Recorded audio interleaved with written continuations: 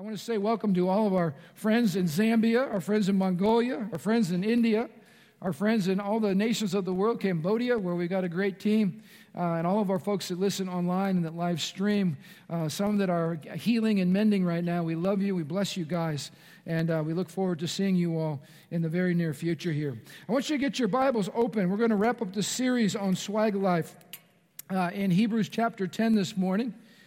Hebrews chapter 10. And I want to begin in verse 19. We're going to cover some good ground, but I'm going to go through most of it very quickly, and then I'm going to drill down at the very end of this passage because that's the word that I feel like God wants me to leave you with. I saw a great post this week on Facebook. Some of you might have seen it. I reposted it. It said this: sometimes God will put a Goliath in your life to find the David within you. Isn't that good? If you all missed last week, that was pretty much in one sentence what the message I was trying to get across, is that God allows challenges in our lives not to destroy us or to defeat us, but to reveal the greatness of His life and His power and His faith that lives in our hearts, so that we can do great things and become kingdom giant killers like David was. Anybody want to be a giant killer in this place? Come on. You know, God's called. You can't kill giants if you never see one. And that's the difference between Saul's leadership and David's leadership. Saul never killed giants, he ran from them. But David killed giants, and guess what? His sons were also giant killers. We want to learn to be giant killers as we follow King Jesus. So I want you to follow with me here in Hebrews chapter 10, beginning in verse 19. It says, "And so, dear brothers and sisters, we can boldly enter." Everybody say boldly enter. That's talking about divine access. We can boldly enter heaven's most holy place because of the blood of Jesus. By His death, Jesus opened a new and life-giving way through the curtain that was His body, the curtain into the most holy place. His body was rent in two on the cross. He shed His blood, beaten beyond recognition for us. But at the very moment that was taking place, the Bible says that the curtain separating the most holy place from the worshipers in the outer court, that curtain was ripped in two, and on that Sunday, everybody that was there for worship got an eyeful because they witnessed something that they had never had the privilege of witnessing in the history of history, and that is the most holy place. How many of you know by the blood of Jesus Christ that place has been rent in two, and God says you all come, and every one of you who are lovers of Christ have direct access into the immediate presence of God. And He says, come boldly. Why do you come boldly? Because of the blood of Jesus. And look at what it says here. Let us go into His presence, the presence of God, with sincere hearts, fully trusting Him. Why can we go with sincere hearts and full trust? Because our guilty consciences have been sprinkled with Christ's blood to make us clean, and our bodies have been washed with pure water. How many of you realize that the greatest privilege we could be given is a relationship with God, direct access into His presence, and that we can come any time of the day or night? You know, I got to share with you, sometimes we get frustrated with people because how many of you know we text people, we call people, and sometimes we're like, how come they didn't call me back? How come they didn't respond to my text? Anybody ever been like that? Okay, cut each other some slack. You know, sometimes people got stuff going on, cut each other some slack.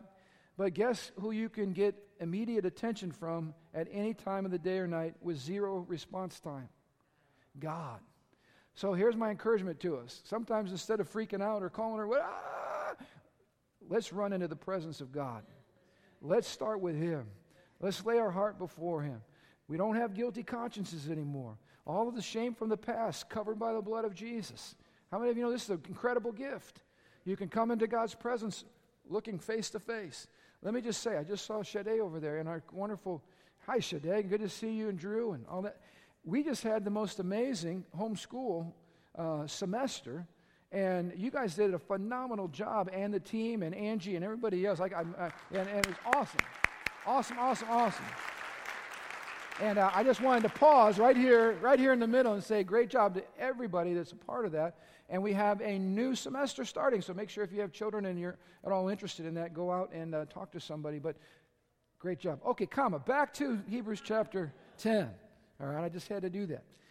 Boldness through the blood of Jesus, clean conscience, this is good. Our approach, sincere hearts, fully trusting Him. Look at verse 23, moving on quickly. Let us hold tightly. Everybody say tightly. Without wavering, to the hope that we affirm. Why do we hold on tightly without wavering? To hope. For God can be trusted to keep his promise. Notice there's 3 let us's. Let us hold tightly to hope. The second let us think of ways to motivate one another to acts of love and good deeds. And here's the third let us. Let us not neglect our meeting together, as some people do, but encourage one another, especially now that the day of his return is drawing near. I want you to see this. God tells us to hold on tightly to something, and that something is called hope. How many of you know if the devil can rob us of our hope, we start to hang our heads.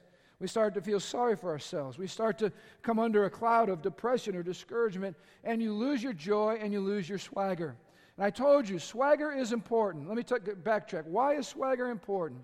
Because swagger is simply carrying ourselves in a way that says, God is faithful, God is true, God's promises are true, I belong to the Lord, I'm with him, God is for me and not against me, and it doesn't matter what I am going through right now, God is bigger than this situation, and he's not going to allow it to crush me, he's going to allow it to train me so that I'm stronger, better, smarter, more stable, more secure, more joy-filled, and that I have an intimate relationship with him that's growing experientially all the days of my life. How many of you know swagger is important? We should not carry ourselves in a way that is unbefitting to our great King. And I'm not condemning anybody today because we all struggle with this. We've all had our moments where we just get our brains beat out by the enemy. We've all dealt with discouragement. We've all dealt with despair. We've all felt overmatched for the situation. Okay, that just means you're human. But how many of you know we're not going to stay there? We're not going to stay there. Swagger is another word for faith, and God says he's a rewarder of those who put their faith and confidence in him. So if you want to please God, the Bible says you move in faith. How many of you want to please God, and how many of you want the reward of God on your life? So my point is, this is huge. This is not negotiable. This is not just a nice little sermon series. This is about life. And you have got to hold tightly to hope. Because, some of you will go home and watch football today, and I told my son, you got to work on those biceps if you're going to carry the ball. Come on, I should get an amen from some bicep guys. Arnold Schwarzenegger and I have a lot in common. I can identify with that guy. I understand. Why are you guys laughing at me? Anyway, forget that. Because when you're running with the football, there will be 300-pound men with biceps bigger than yours trying to rip the ball out of your hands. They're not just tackling you. Many times they're holding you up while everybody else assaults this football that you're holding on to because the football is precious. Imagine that the football is called hope. There are 300-pound guerrilla linemen out there who hate you and are trying to rip hope out of your arms. You got to hold on to this thing, but let me tell you this. You can't hold on by yourself, which is why we can go back to that verse, Megan. That verse says we need to let us, not me, us together, work on a couple things. We need to let us work on love and encouragement. Don't stop loving and encouraging one another. Can I just share with you, the holidays bring up a lot of emotions and a lot of pain and a lot of disappointment in people's lives. Some of you are going through serious stuff right now. That doesn't stop, unfortunately, for the holidays. But I'll tell you what you need to major on. You need to major on finding people that need a word of encouragement, and you need to learn how to give it. This is why, I encourage you on our nice little message we sent out, get to church early. Pastor, why do I need to get to church early? So you can do your ministry. No, I had coffee on the way. No, that's not your ministry. That's not your ministry, but you can get some coffee. But what if I got here early, and I went up to Kenny, and I said, hey, I just want to tell you what a blessing you've been in my life. You're such a source of encouragement. So glad God brought you to our church family, and I'm looking forward to doing life together in 2019. I mean, that's not all that sophisticated, but when you say it and you mean it and you encourage somebody, it causes them to grab tighter to hope. And when you do this on a regular basis and you go up to people that you don't know, you say, Pastor, I'm an introvert. No, you were an introvert. Then you got saved. Now Jesus is living inside of you. He ain't an introvert. Aren't you glad Jesus isn't an introvert? Right. Hey, son, I'd like you to go die for the sins of the world. I'm sorry, Father, I'm an introvert. You know, it doesn't work that way. So when Jesus lives inside of you, that was a good one. Go on, Joe. Encourage me. Whenever you find anybody laughing at your jokes, that's a good thing. Give me 5 again.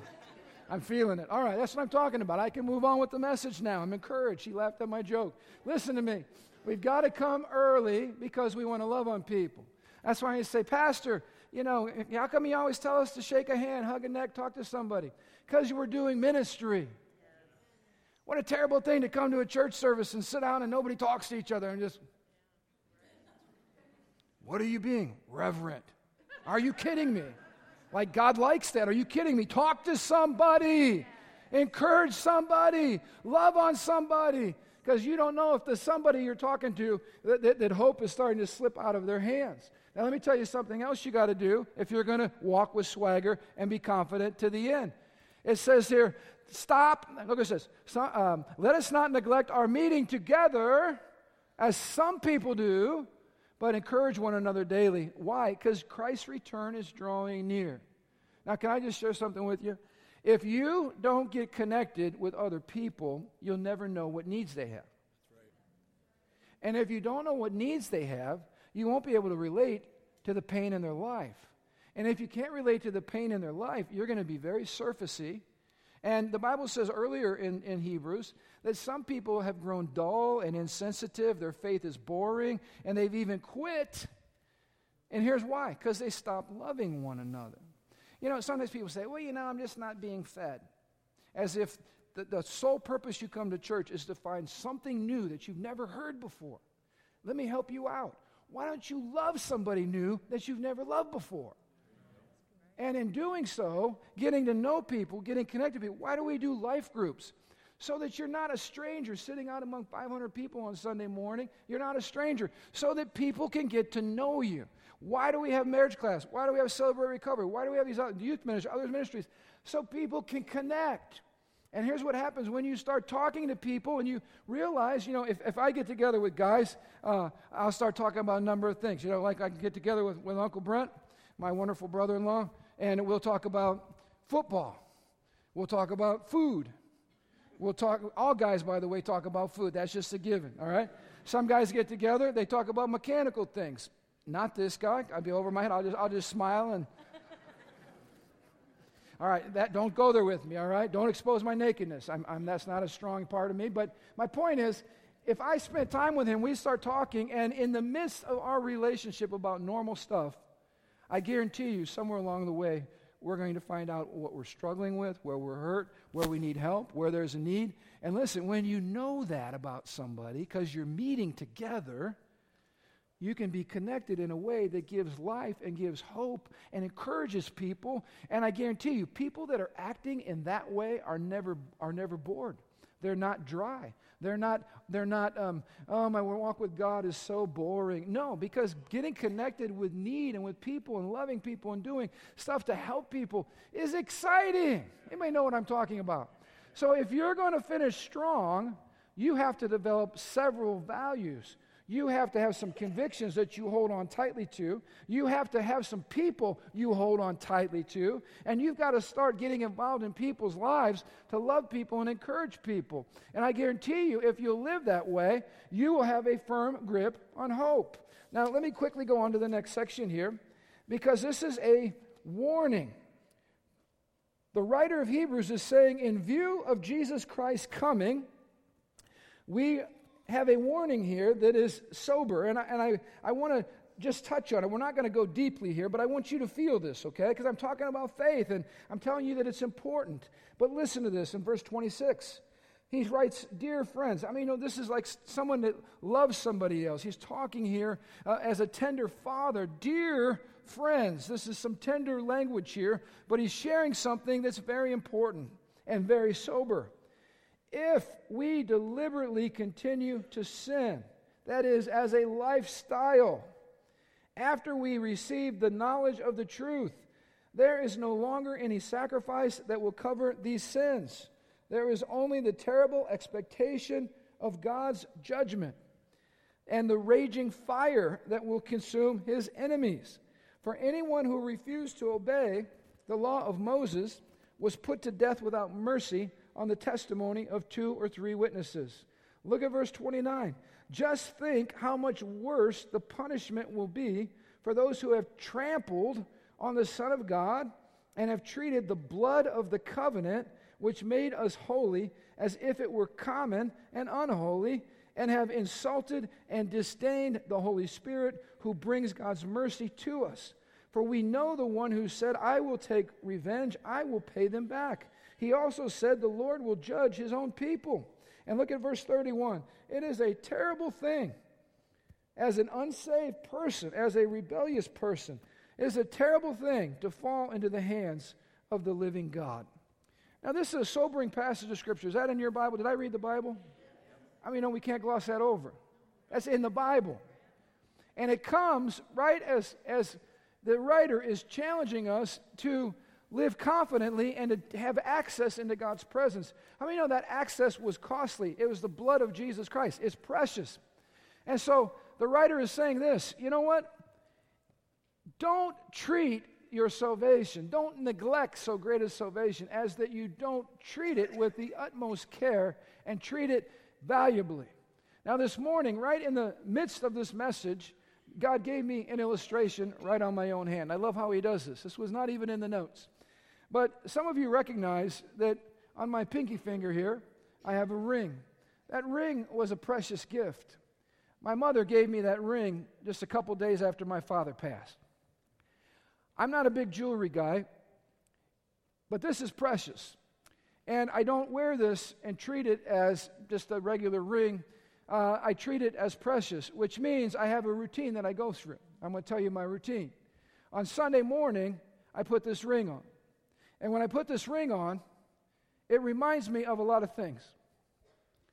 It reminds me of my calling. It reminds me of my heritage. It reminds me of a great legacy. It reminds me of an amazing example. It reminds me of an amazing father and grandfather. It reminds me of a man who stood for holiness and finished well. It reminds me of somebody who loved his wife well. When I put the ring on, I pause. Because it's not just gold and it's not just a diamond. It's more valuable than that.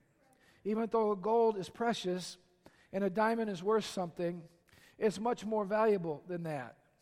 And when I take the ring off, which I do on Sundays, at some point during Sunday, I will walk in the room and I have a little jewelry container that I purchased for my wife from the Taj Mahal. How many of you know the Taj Mahal is one of the 7 wonders of the world?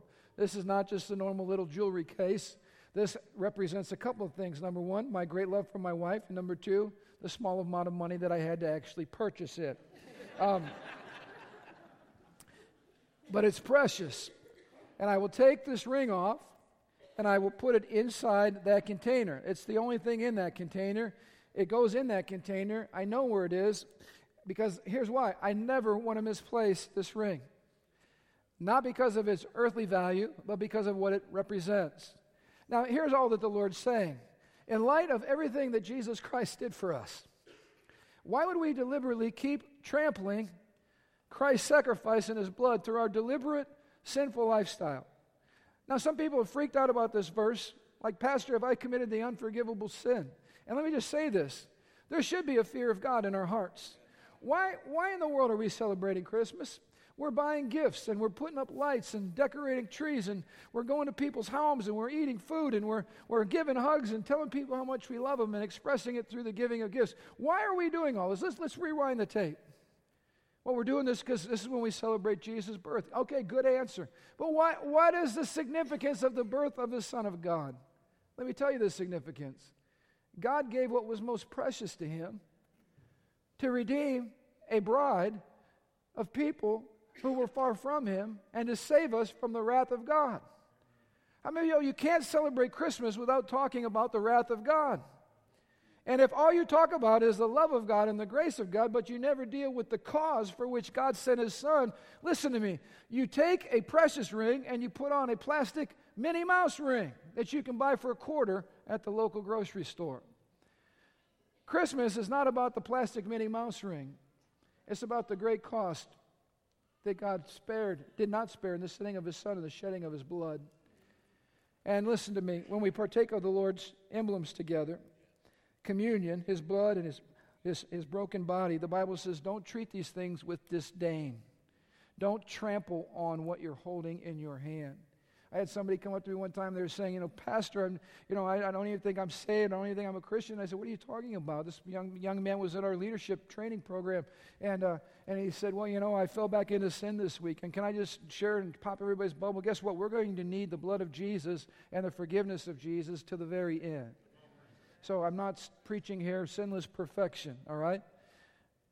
We're going to need the blood of Jesus and the mercy of God to the very end. But this young man said, I feel like I've just sinned and I've lost my salvation. And I said, well, what's the problem? He goes, well, I'm struggling with this sin. And I said, you're what? And he goes, I'm struggling with this sin. And I said, say it again. I'm struggling. I said, stop. I said, you're what? And he goes, I'm struggling. I said, exactly. So stop worrying about the fact that you lost your salvation, because sinners don't struggle with sin. They wallow in sin. Sinners love sin. They love it by nature. How do you know that you're truly born again? When you sin, you grieve the Holy Spirit. And listen, you don't want to grieve the Holy Spirit. And so you change and you repent and you ask God to help you. That's a sign that you're born again. But this verse says people deliberately trample underfoot that which is precious. And that is no way to demonstrate that you're truly converted, by trampling what Jesus did on the cross and taking His blood, which was so precious, and treating it as something that's not valuable at all. So the writer here is warning us that yes, you've received access. Yes, look what God's done for you. Yes, you're called to move in faith. Yes, you're a son of God. Yes, God is for you. Now here's the point. Act like it. I would not take this ring and hand it to a 2-year-old and say, this is very precious, but I'm going to give it to you as a sign of my love. You know why? There would be zero appreciation and understanding of the valuable nature of the gift that I just gave that child. God has given us an amazing gift. It's the gift of His Son. Let's treasure the gift. Let's love Him with all of our hearts. Let's live for Him. Let's honor Him with our lives. Let's make sure we know and He knows how valuable that gift is to us. Now look what He tells us here. I'm going to do two other little passages quickly, and then we're going to pray. Look with me in verse 32. Here's what the writer says in light of not trampling the Son of God, not treating our salvation lightly, but treating it with respect and the reverence that it deserves. Look what he says. Think back. Everybody say, think back. Think back on those early days when you first learned about Christ. Remember how you remained faithful, even though it meant terrible suffering. Let me pause right here. We've received this amazing blessing of God, healing, forgiveness of our sins, freedom. God is for us, not against us. Can I get any amens? But we got to get rid of this ridiculous notion that when you bowed your knee to Jesus Christ, somehow it meant you were never going to go through hardships or suffering or pain or discomfort. That is a bold-faced lie. In fact, sometimes people think, man, when I do something good for God, then I'm expecting a great blessing from God. Sometimes you were exposed to public ridicule and you were beaten. And sometimes when you helped other people that were suffering with the same things, look what happened to those guys. Next slide.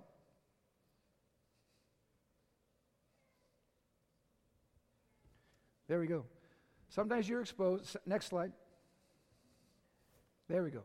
You suffered along with those who were thrown in jail. And when all that you owned was taken from you, you accepted it with joy, because you knew there were better things waiting for you that will last forever. Can we just let this sink in?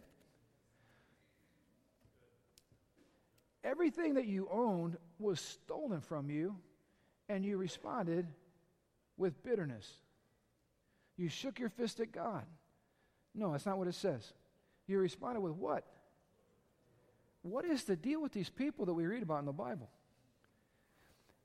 Everything that they went through. Sometimes when, say David was under attack or Desmond was under attack, and I came alongside and helped you out, and knowing that as soon as I help you out, I'm now the target, because now they know I'm with you. Right. But guess what? They didn't care. They helped other people out, and they said, I'm identifying with you. Paul said, some of you guys identify with me in prison, even knowing that by doing so, you were exposing yourself that you're a follower of Jesus too. I mean, all over the world, people are going through right like that. And here's what I want to tell you. Stop measuring God's favor on your life by how easy your life is. The ease of your life has nothing to do with whether God loves you and whether God is for you. In fact, can I just share something else? Sometimes the easier your life is, the more irrelevant your life is.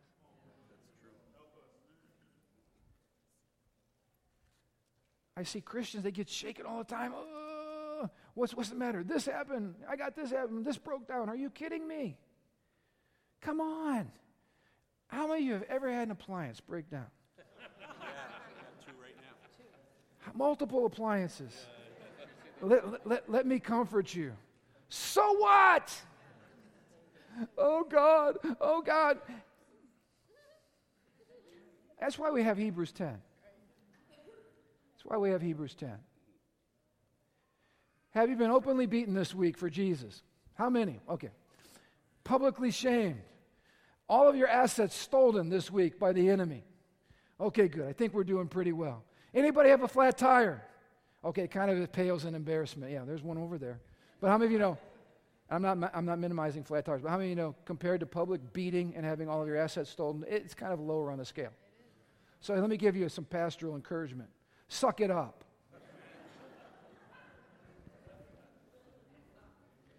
Okay, enough of my pastoral gifting coming out. No, I did that facetiously, but not. How many of you know we just got to change our perspective? And here's what we got to do. We got to grow up.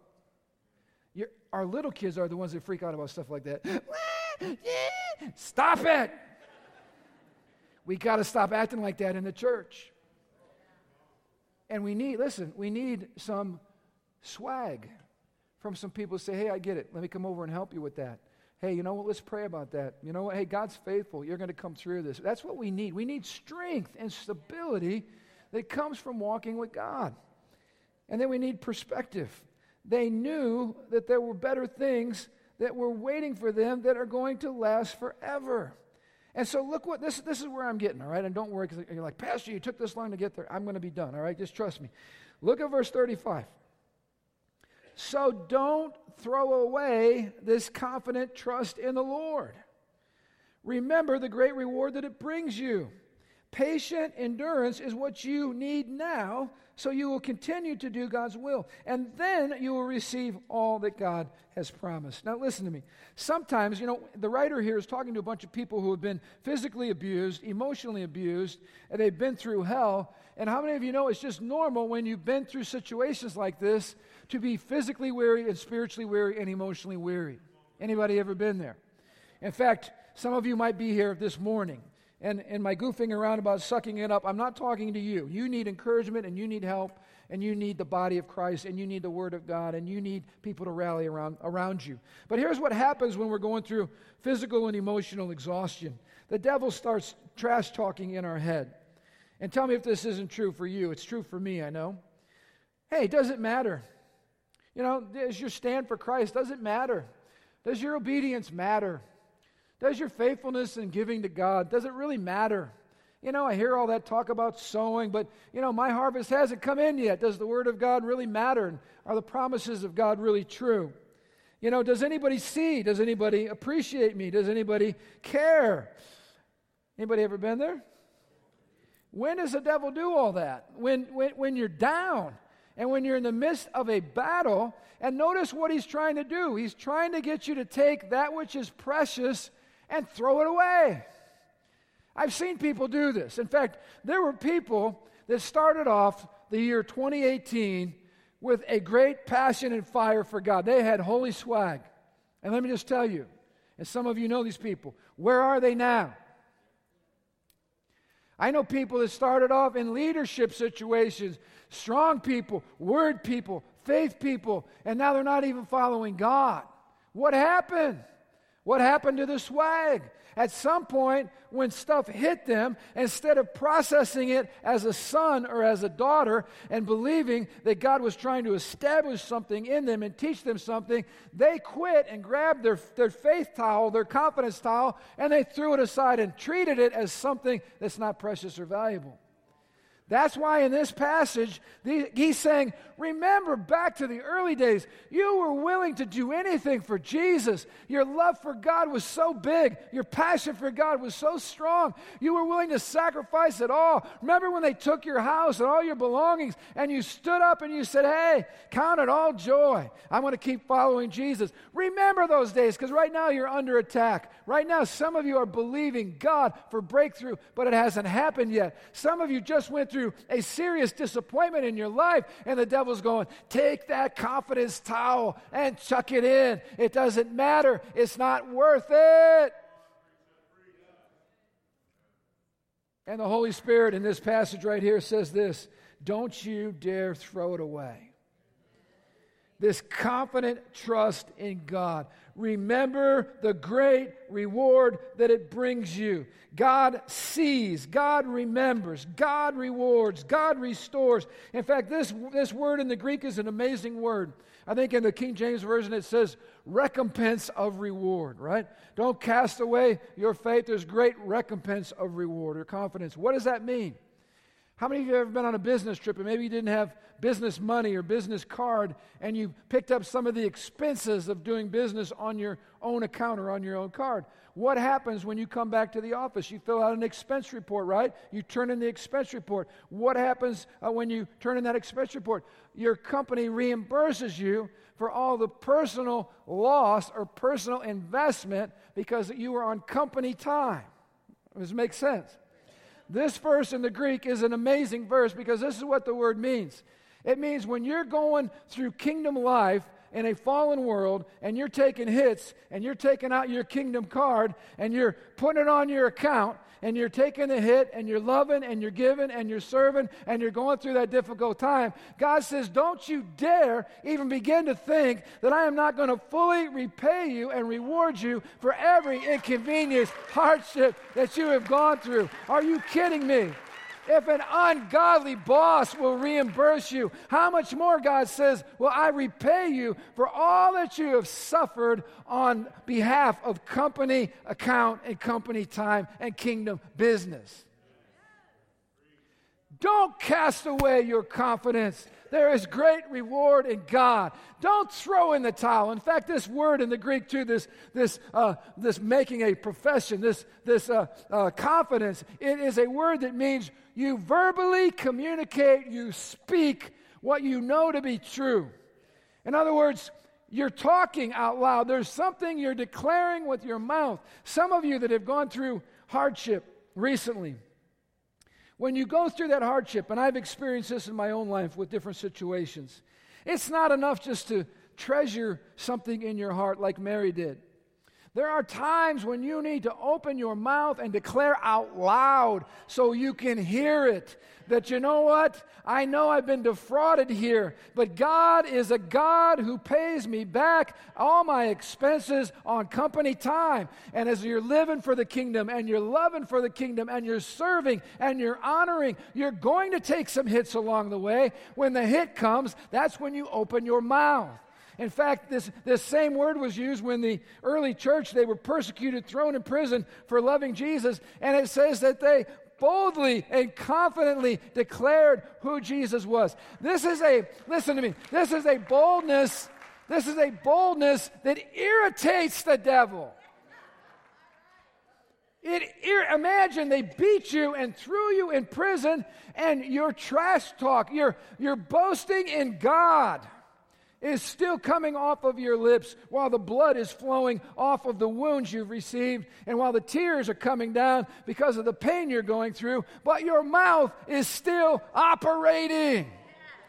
And your mouth is important because your mouth, out of the abundance of the heart, the mouth speaks. I'm not talking about some mechanical thing. I'm just saying when you're walking with God and you're going through situations like these people went through, he says, remember what you went through. And then don't you cast away your confidence. You begin to confess to God. Thank him for the promises. You know, when we went through a season as a church family, when the wind was not at our backs, it was in our faces, and when we were not growing and reaching more people, we were shrinking. And when it seemed like all the promises of God were caving in and nothing was happening, that's when I had to start talking louder.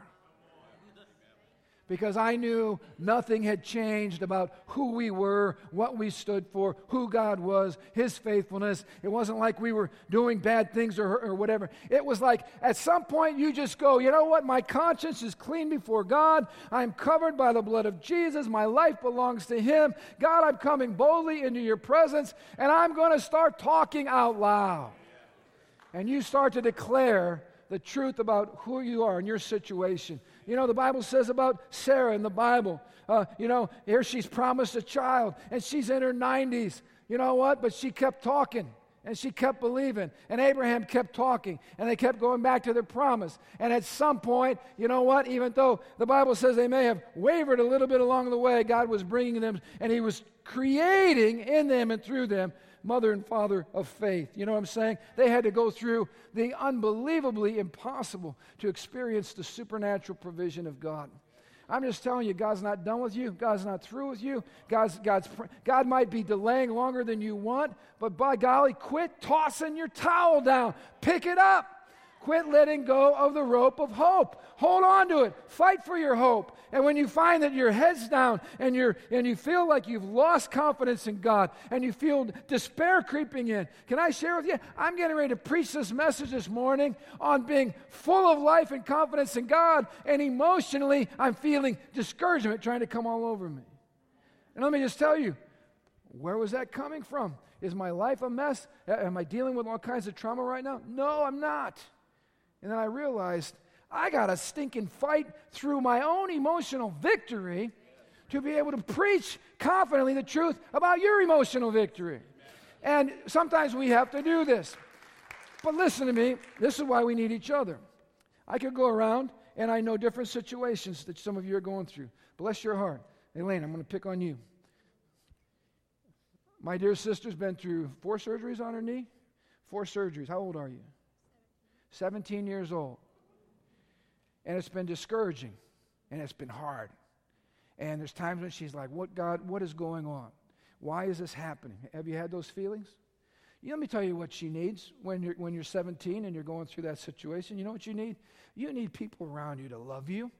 Yeah. You need people around you to, in tangible ways, encourage you. You know, I remember I had to go in for an MRI on my head. And we wanted to make sure there was brain matter in my head. They found a small little peanut size, but it's working as best as it can. But they didn't know I had headaches. They didn't know what was going on. They wanted to see if there was a tumor or something like that. On that particular morning, one of my brothers in Christ showed up early in the morning in the waiting room where I was going in for the procedure. And he had a card. I still remember. He had a candy bar. A card and a candy bar. And I looked at him, I said, what are you doing here? And he said, I'm just here to encourage you, to let you know I love you, to give you this card of encouragement, give you this candy bar, and to pray with you. Can I just tell you something? If you want to make a lasting impact on people's lives, can you make sure that you obey what this word said to us this morning, and that you come to church, and that you be a part of a small group, and that you share your heart with people so they can get to know you.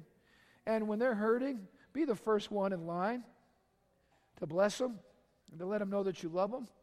Because I can think back over the course of my life, at my lowest moments, you know who I remember? I remember the people who touched my heart at my lowest moment. Those are the people I remember. And you know what? I determined I wanted to be one of those people. So when my dear buddy, Pastor Sam Abbott, who pastors here in the community, went in for a heart issue, I made sure I found out when his appointment was. I made sure I found out where his appointment was. And I made sure I got there early. And I made sure I had a card. And I had a candy bar. And I made sure that I let him know when he came in, and I surprised him, and he said, "What are you doing here?" I was able to tell him because somebody else had done the same thing for me when I was in my weak time.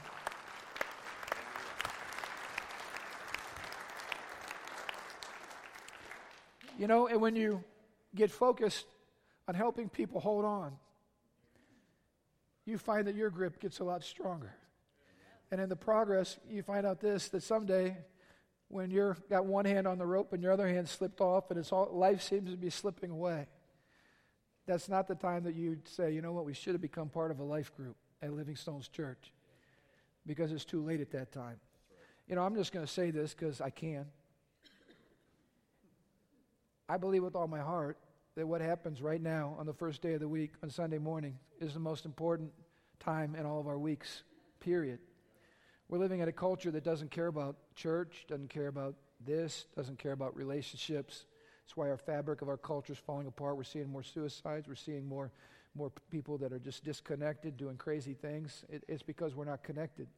We don't have people in our lives. When your hand's slipping off of hope, you need to know that there's a bunch of people around you that are there to love on you and encourage you and pray with you and speak truth to you and encourage your heart and tell you, you know what, hold on, don't cast away your confidence. There is some great reward coming. You need the body of Christ. I know people are saying, well, people just don't come to church as they used to. And I'm reading all this stuff about how pastors just need to get used to it. We need to change our approach and blah, blah, blah, blah, blah. I'm not changing my approach. Because, amen.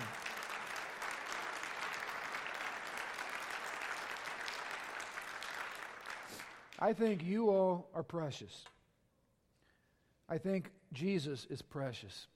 I think the fact that he shed his blood to purchase a church, a bride, a family, means that just like this ring is precious, it means this is precious. So I readjust my perspective to say this: you matter. What goes on here matters. God matters. His agenda is more important than anything. And I'm going to reorient my life around the priorities of the Lord, not around the culture.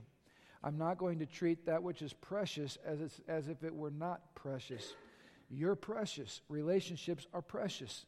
I can look out here, I could walk around this room and say something about most of you in this room that I've had the pleasure of knowing, and it would be something personal and something I appreciate about you. You know why? We rub shoulders together. We love each other. We care for each other. You know what? That's precious. It's like gold. That's why I tell you I'm one of the richest men on the planet. You know why? I got a great family and a great body of Christ and people that are global, a global family. It's awesome. So listen to me. Here's the word. Don't you dare quit. And don't you dare stop believing God right where you are right now. And don't you throw in the towel. And if you're feeling like you're upset and you want to throw in the towel and what's going on, then make sure you stay connected, because there's a group of people that are going to come around you and say, "Hey, come on. How can we help you? We're going to get through this. This is not going to be, you're going to walk through the valley of the shadow of death, but we're coming out on the other side." And you'll find that people that love you and know you can be there for you, and they can strengthen your grip. So there's a full reward coming. Christ is coming. Let me end with this. In just a little while, the coming one will come and not delay. Jesus Christ. And my righteous ones, he says, will live by faith. I'm not going to take any pleasure, the Lord says, in anybody who turns away.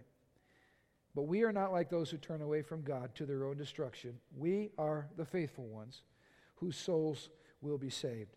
What he said earlier is what you need is this. You need patient endurance so that you will continue to do God's will, and then you will receive all that God has promised. How do you get endurance? Let me tell you. How do you learn endurance? You can only learn endurance when you come to the point where you want to quit. How many of you have ever wanted to quit? Be honest with me. Then the reason you wanted to quit was not so that you would fail. It was so that you would learn to patiently endure so that you might receive the promise that you've been holding on to.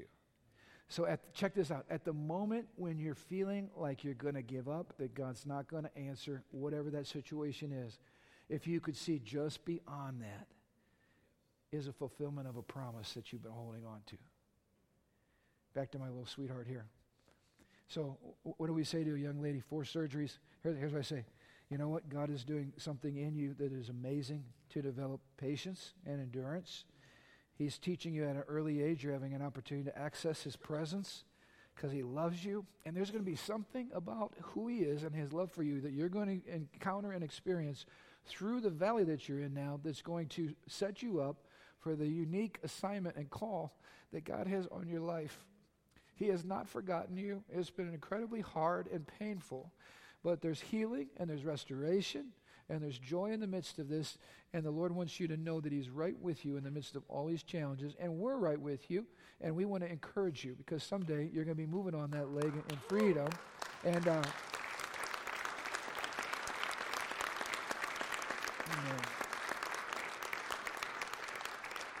So while you say we pray for this precious one, and then you all are free to love on each other and go, all right? If you need any prayer, come on up, but we're going to pray. Father, in the name of Jesus, Lord, we don't have to understand why we have to go on certain journeys because you know why. We just need to trust you. And Lord, in the midst of all the pain and the disappointment in this journey, it's not only been painful, but Lord, it's been the ups and the downs and the hope deferred. And Lord, I know that her hand has been wanting to slip off that rope of hope. But let me have your hand, sweetie. Father, we just thank you that when our hands are slipping, your hands don't ever slip off of us. And Lord, I thank you that there's an amazing work that you're doing, not only in ultimately healing her, but Lord, there's an amazing work that you're doing in her heart. And I pray, Lord, that in the pain and in the overwhelmness of the moment, that she would hear your voice and that she would know of your love and that she would go deep in this season. Lord, I thank you for the calling on her life. I thank you for the treasure that's going to come out of her heart. And I thank you, Lord, that this is not meaningless, what she's going through. Lord, that there's opportunities down the road where she's going to be able to take what she's walked through and she's going to be able to give hope and life to other people.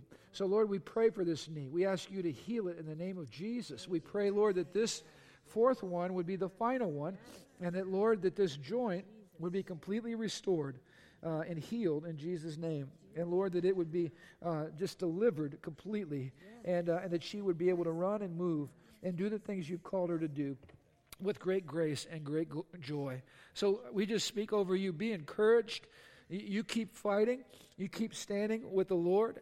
God, renew her confidence in you.